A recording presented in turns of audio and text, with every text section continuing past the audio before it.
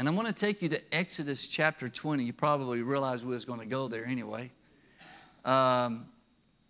It's related to what we just did, this idea of honor. I'm going to mention something a little bit later about, I did a funeral in Jackson, Alabama. Some of you know where that's at. It's on Highway 43, and if you're not careful, you'll make a donation to the city hall as you go through there, as well as Grove Hill, Thomasville, and all kinds of places along the way to Mobile. They just love to have your out-of-community money to come into their resources. But in that funeral procession, I love being in the South. People outside the South has no comprehension of some of our tradition. Now, in Tuscaloosa, it's not quite like Jackson, Alabama. And even Garrett and I, when we were, and I failed to mention this, we have people that can fill in for me when I'm gone, and I appreciate Shelby filling in Wednesday night. And we have a number of people can do that. I think we're just blessed. See, it shows you that you don't really need me. You have people who can plug in. But coming back, Garrett and I saw 2 funeral processions on Interstate 20 in downtown Atlanta. Now, that's the fastest funeral procession I think I've ever seen. We only knew it was a funeral procession because there was a hearse in front of them, and they all had their emergency blinkers on, but they were scooting it. But in Jackson, when we left the church, there was 3 police cruisers there to stop traffic. To stop traffic, not slow down traffic. I'm talking about stopping traffic. And I'm behind the hearse. I'm the first vehicle behind the hearse, and people would stop on the road, coming our way, stop to a dead stop, and just a little bit down the road, a guy on a motorcycle stopped, and I love this. He stopped and took his helmet off. That's small town Alabama. Everybody stopped. You know what word we use for that? Respect. Honor. And this kind of word pops up here prominently in the 5th commandment. If you're there at Exodus chapter 20, verse 12, it's not a long commandment, but listen to it. It could be, I'm just putting this, it could be probably the most important of the last 6 commandments.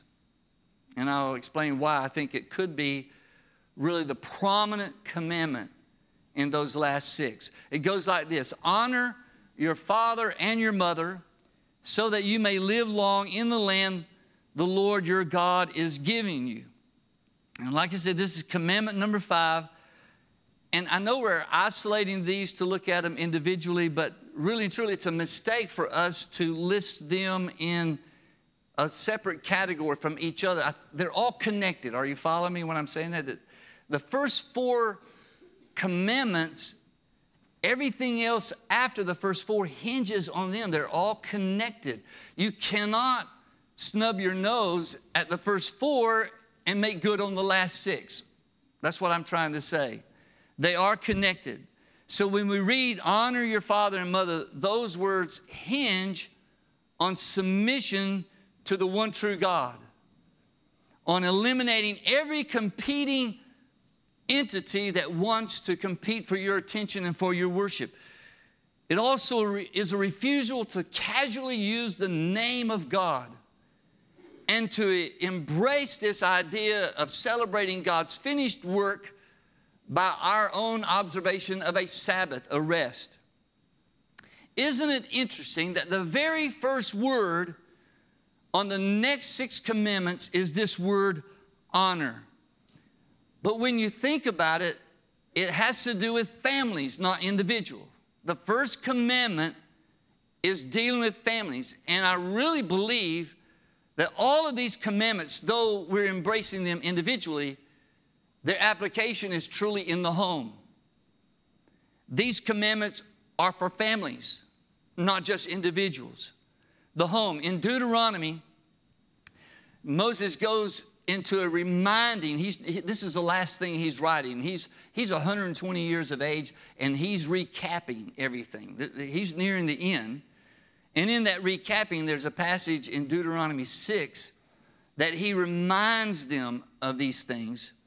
And if you look, this is one of the great admonitions that he gives to the people of Israel. Watch this. He says, "Hear, O Israel, the Lord our God, the Lord is one.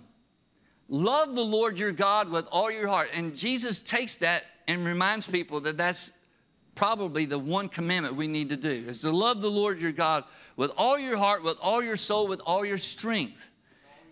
These commandments that I give you today are to be on your hearts. Now watch this in verse 7.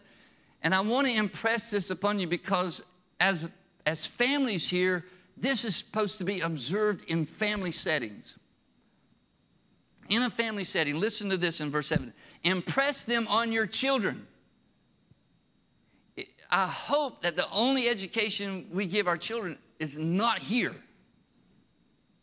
We ought to give them here. We ought to educate and teach and try to do our best discipleship. But he says, impress them on your children. Talk about them when you sit at home and when you walk along the road and when you lie down and when you get up. In other words, every day, impress these upon your family, your children. It's not you take a break from that to come on Sunday from life. This is supposed to be part of our everyday life. Tie them as symbols on your hands and bind them on your foreheads. Write them on the door frames of your houses and on your gates. All of that has to do with your home. A couple of chapters before that, in Deuteronomy 4:9, Moses writes this: "Only be careful and watch yourselves closely so that you do not forget the things your eyes have seen or let them fade from your heart as long as you live. Teach them to your children and to their children after them." Moses reminds them that the nation doesn't define the family, but the family defines the nation.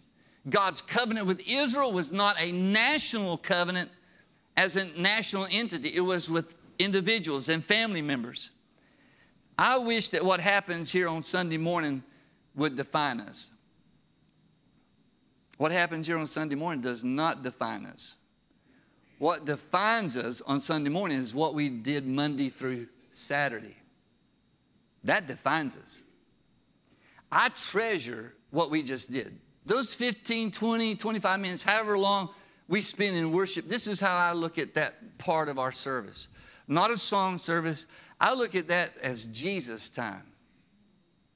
That's my opportunity. From the very first note on an instrument and the very first word, I want my focus to be on Him.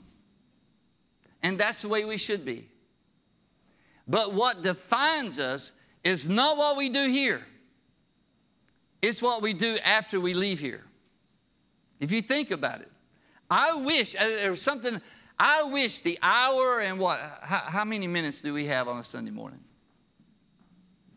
Hour and in worship. In this part, we have Sunday school at 9:30, and we go for an hour there. But you know, from 10:45 to 12. That's an hour and 15 minutes. That's a lot of. Is that a lot? Is that too much? How about if we add another 5 minutes to it? Or God forsake, we add 10 minutes. What in the world? We got to go eat, preacher. It's 12 o'clock. We're not supposed to stay long.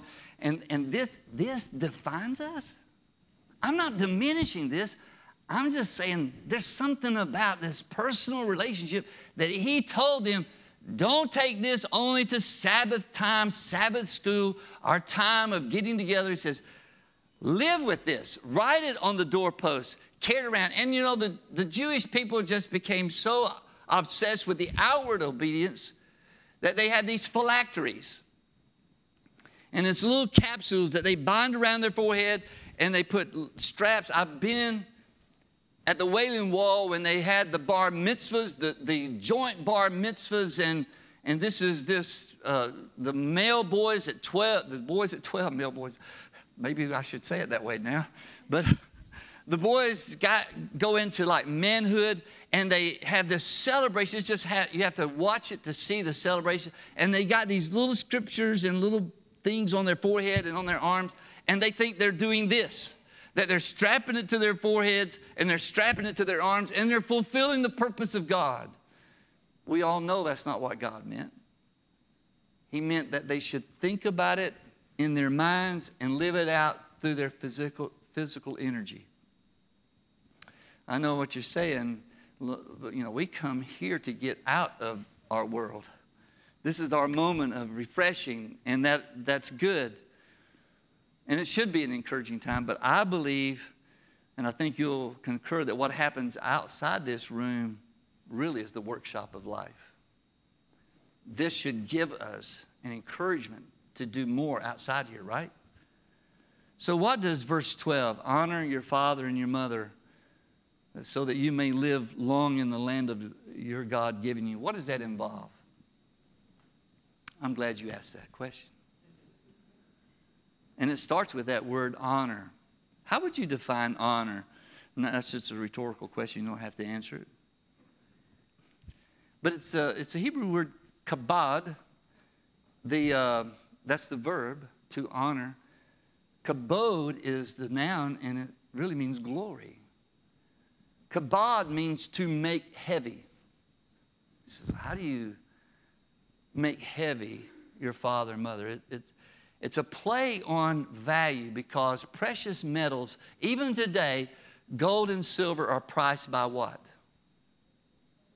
By their weight, right? And everything was on a metal currency back then. Gold was measured in weight, and therefore the value of gold. How much gold you had determined the weight. How much value you had in silver is determined by the weight. And this kabod was to add value, to place value on. In fact, this is the same word, kabod, that Proverbs chapter 3 uses. And if you don't know Proverbs 3, 9, and 10, it's kind of similar to Exodus 20:12. He says, but the commandment is this: honor the Lord with your substance, possessions, and with the first fruits of your increase. This is the tithe. This is the commandment to honor God with what you have, the possessions that you have, and the tithe that you have. And there's a promise with it, so that your barns will be filled with plenty. Your vats will flow with new wine. In verse 10, there's this commandment to honor God, and it's the very same word that it has there to honor your father and mother. Give God what's rightfully His. That's what he's saying. Give to God. Honor the Lord with your possessions, with the first fruits of all your increase. So your barns will be filled with plenty, and your vats overflow with new wine. So that you may live long in the land that the Lord your God has given you. That's the promise, to honor your father and mother. And I believe we can understand the application of this when we see how Jesus treats this commandment. I want to take you to the New Testament here, so keep your iPhones handy, your Bibles handy. Go with me to Matthew chapter 15. This is one of those things that Jesus deals with, and this commandment pops up here in this exchange that he has with this particular person. And you'll find in Matthew 15, verse 1, that the scribes and Pharisees are always trying to catch Jesus in a mistake. They're always pressing him. And this was one of those occasions where today the subject of contention happens to be they're not washing their hands enough. And here they come saying, you know, your disciples are transgressing the tradition of the elders. This is verse 2. For they do not wash their hands before they eat bread. And this was their complaint. Your disciples are violating our tradition. And like Jesus has done on other occasions, he did not address that. He did not try to defend what his disciples were doing or not doing. But he pressed them. His answer was this: why do you also transgress the commandment of God? Now let's stop right there. Which is of greater importance, the tradition of man or the commandment of God? The commandment of God. the commandment of God should have heavier weight than the tradition of man. And he presses them on this whole verse about honoring your father and mother. Listen to what he says. For God commanded, saying, honor your father and your mother. And he who curses father or mother, let him be put to death. I think there was a strong emphasis on giving honor to your parents. But Jesus says to them, but you say, whoever says to his father and mother, whatever profit you might have received from me is really a gift of God and a gift to God, then he doesn't need to honor his father and mother. Over in Mark, it uses the words korban. Let me just give you a little bit of history on family, okay? If you ever done family research, and I love genealogy research, I've seen all the census that they have now on digitized formats. And here's what I recognize in the late 1800s and early 1900s is families kept their aging parents with them. The Tucker family, how many was like 18, 17? There was 17 kids. That poor lady had 17 kids. 2 sets of twins, I think. And I found them in a census. I think it was a 1910 census. 11 of those kids were still staying at home. And mom and dad was there, and there was dad's mom and dad. If you add that up, well, that's 15. And I asked him one time, what kind of breakfast table did you people have? He worked in a sawmill, so he made his own table, like from here to there. But it was before Social Security, it's kind of like this. This is what Jesus was talking to them about. There's this honor your father and mother never expired. And it really set into motion when they got old that it was the family's responsibility to take care of them. And back in the early days of our country, that's what families did.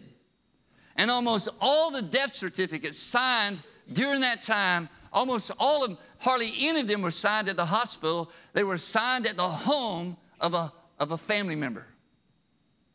They were kept, they were honored, and he was dealing with that. He was dealing with people saying, okay, you have financial means to take care of your mother and father, but you've come up with this idea that if we say, well, whatever we have left, we've really dedicated that to God, and sorry, we would love to spend it on you, but it's really committed to the Lord. And he said, you found a way. This is how he put it. You found a way. You made the commandment of no effect by your tradition. You destroyed the 5th commandment. And this is what Jesus, if you're there in Matthew 15, verse 7, he uses one of his favorite words for them. Are you there? What is it? Hypocrites. You hypocrites. And the interesting thing, that word is not translated. It's Hippocrates. It's transliterated. It's given an English sound. It was a word used for people who did acting on a drama stage. They were assuming a role that wasn't them. They were faking it. And this is what he was saying. You are really faking being what God wants you to be as children, to honor your father and mother. And then he goes to Matthew 19, if you'll turn there. This is an interesting conversation. This is a conversation you've read many, many times, but I want you to listen to how Jesus responds to this and just pay close attention. Can I tell you that the 5th commandment, we ought to hit the pause button right here. Now, my parents are both gone, and my time of honoring them is history. But I'm talking to people this morning. You're not too far down the road from facing some things in regard to your parents. And this applies to you. And this guy didn't have any interest in anything but getting to heaven. When he comes to Jesus, this is Matthew 19, it's going to start in verse 16. When he comes to Jesus, all he's interested in is getting to heaven. And he says this to the Lord, good teacher, what good thing shall I do that I may have eternal life? what good things, what can I do that's good that can get me into eternal life? And he said to him, why do you call me good? Jesus responds, no one is good but one, that is God. But I find verse 17 kind of interesting, right? The guy posed a question, what good thing do I do to get eternal life? And Jesus said this, but if you want to enter into life, keep the commandments. Anybody find that unusual? It's not believe, it's keep the commandments. And I really think, do you think Jesus was setting him up for this? I believe he was setting him up. He's in his world. He's in his, what can I do? What kind of activity can I do to get there? And he answers in that vein, keep the commandments. So what does the guy say? Which ones? All right. I find this humorous. He's wanting to get eternal life, and Jesus said, keep the commandments. What's the minimum? Okay. He should have said, okay, I'll do my best to keep all the commandments. No, he's like, well, which ones? Which one where I can eliminate everything else? Just tell me which one. And guess what? Jesus answers him. He answers him with the commandments. Watch this in verse 18. You shall not murder. You shall not commit adultery. You shall not steal. You shall not bear false witness. Honor your father and your mother, and you shall love your neighbor as yourself. I find that one of the most interesting responses is what you do, because Jesus inverts the list. Honor your father and mother is before the rest of these about do not. He finishes up with emphatically, I think, bringing to this man's attention, you honor your father and mother, and you love people. And love to your parents is shown by how you honor them. This is where he was getting. And what did he say? Boy, was he lying. Oh, I've done all that. He says, okay, you love everybody? How about selling everything you got and give it to them? That's really that's what he responded. And the guy went away, well, you had to add that commandment. But he says, love your neighbor. And it all starts with this commandment of honoring your father and mother. There's one other place in the New Testament I want to take you that this commandment is mentioned. And it's from the pen of the Apostle Paul in his last chapter in the Ephesian correspondence. And I want to read this because I'm about to, let me see how much time. I have time to offend people this morning. How about that? All right, in verse 12, there's this verse, or verse 1 of Ephesians 6. It says this. Watch this. Are you there? Children, obey your parents in the Lord, for this is right. And all the parents said, amen. Amen. Look at me. To the little ones, look at me. You got to do what I tell you to do. Isn't it wonderful to disciple children? Love being around children. Children, obey your parents in the Lord, for this is right. And what's next? Paul says, honor your father and mother, which is the first commandment with promise, that it may be well with you and you may live long on the earth. And you fathers, do not provoke your children to wrath, but bring them up in the training and admonition of the Lord. I am about to meddle here a little bit, okay? Children, obey your parents. Obedience is a command to children, listen, while they're in the care of their parents. He says, why would that be? It's about to matter here in just a moment. This is what my dad always said to us. And I remember the day he walked in and told my brother there wasn't a separate set of rules for him and rules for the other 5. We don't have 2 sets of rules here. And you either can abide by these rules or you can't be here. And he said, that's fine with me. And he went in there and packed his stuff and walked out with my mama right behind him crying. You don't have to do this. You don't have to do this. And I'm like, I get the room to myself. I'm not having this here.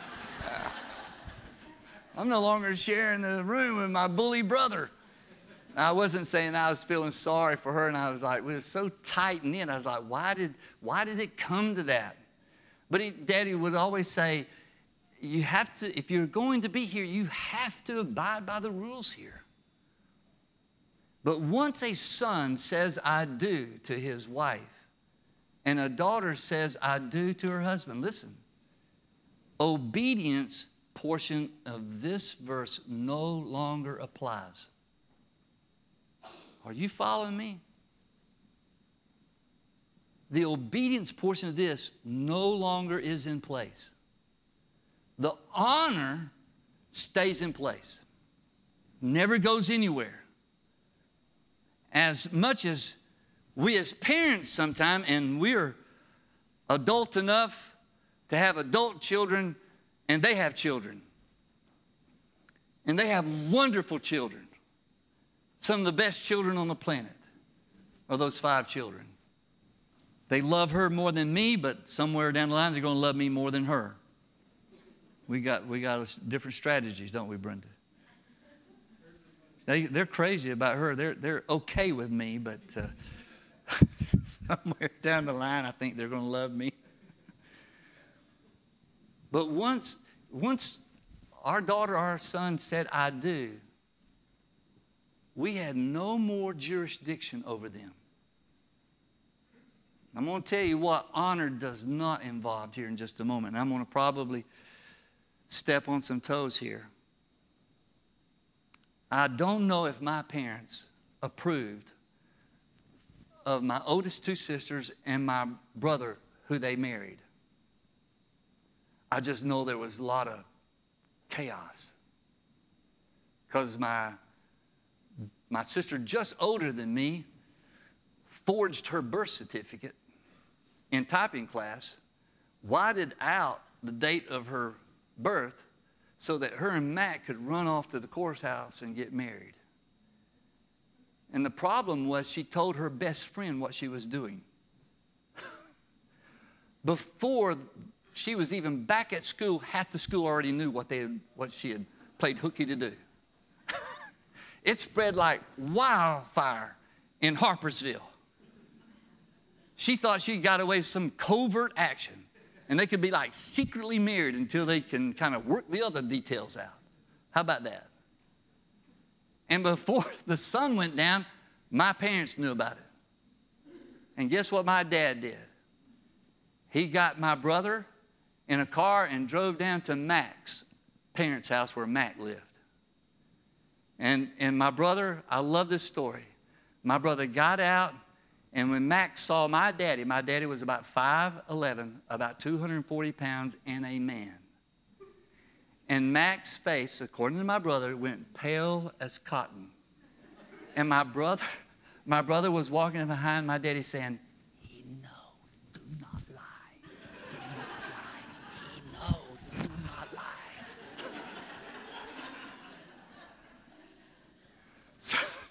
So to tell you that I don't know how my parents felt about those first 3 weddings. Because there was just chaos. I was number 4, and I was like, I'm going to try to do not the chaos part of getting married. So when I told my mom that I felt like I had met my future wife, this was like 1971, Thanksgiving break from Southeastern Bible College. I'm home in 2 months. I got like, she's got to be the one.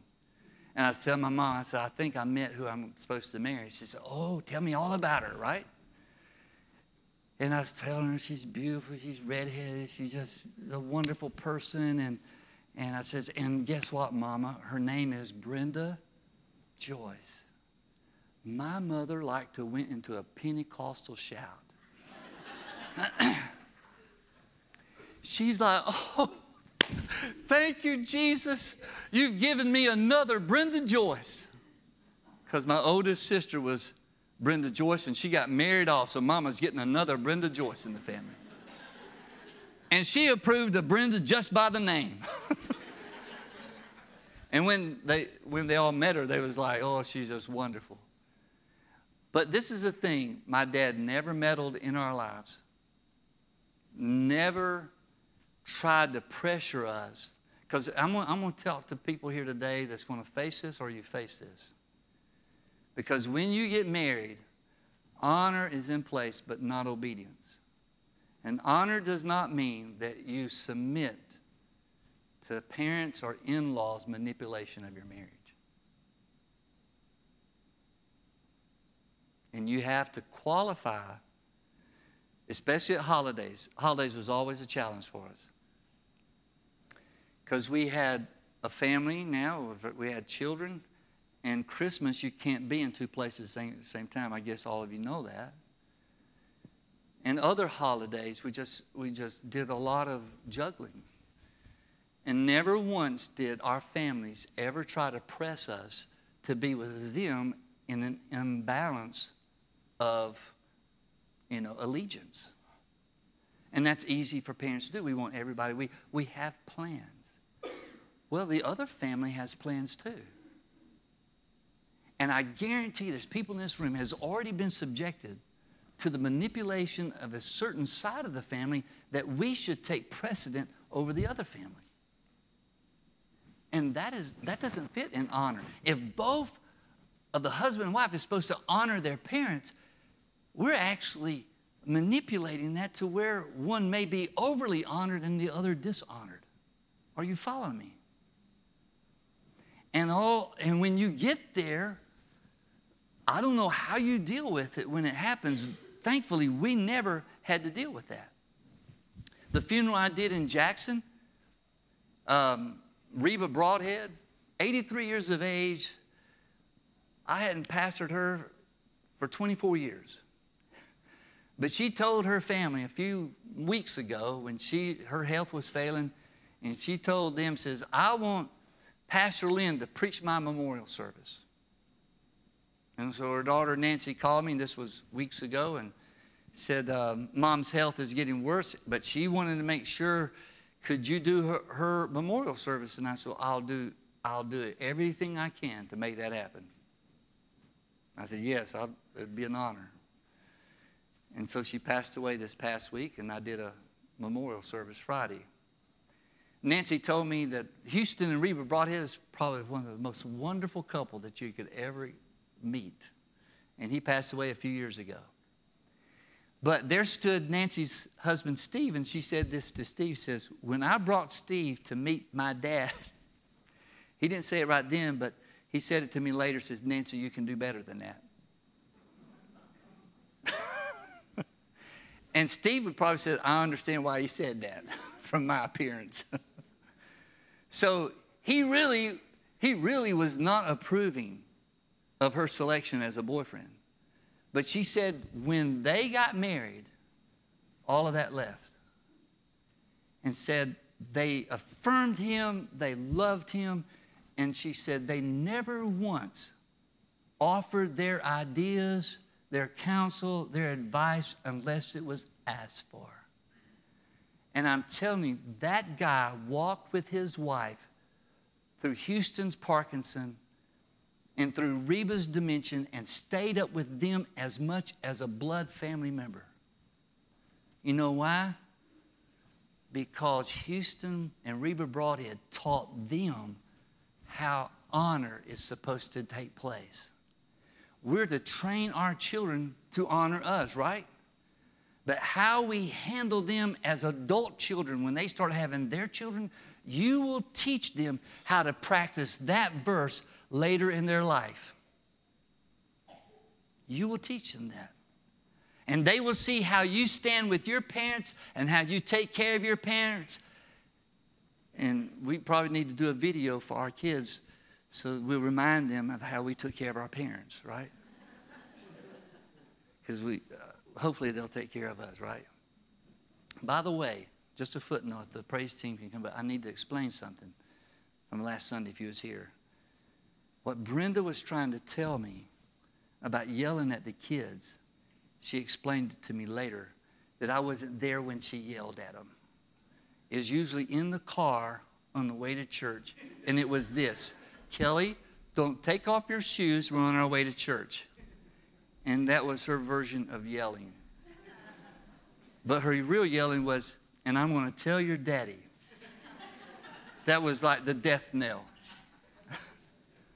But what we tried to practice with our kids was to talk to them and to say, this is how we look at things. This is when you need to be home. This is how you're, when you start courting, this is what's acceptable and this is what's not acceptable. And this is our values, this is our character.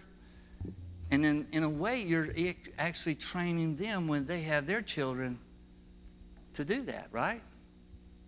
And honoring your father and mother is really actually preparation for how your children will treat you in those years.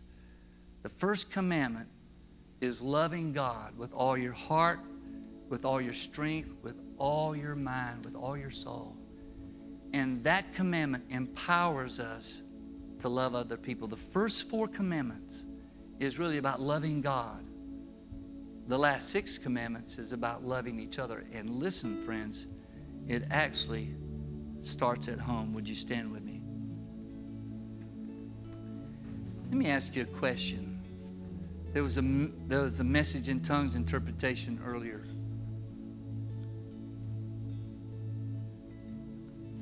When did God start loving you? Was it after you came to Him? Or was it before?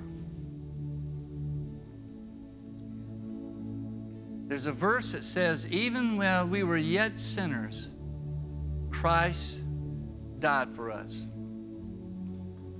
I love that verse. You know why? But when it talks about, and now that we know Him, how much more does He love us? The cross is our message of how much He loves us as rebels, as sinners,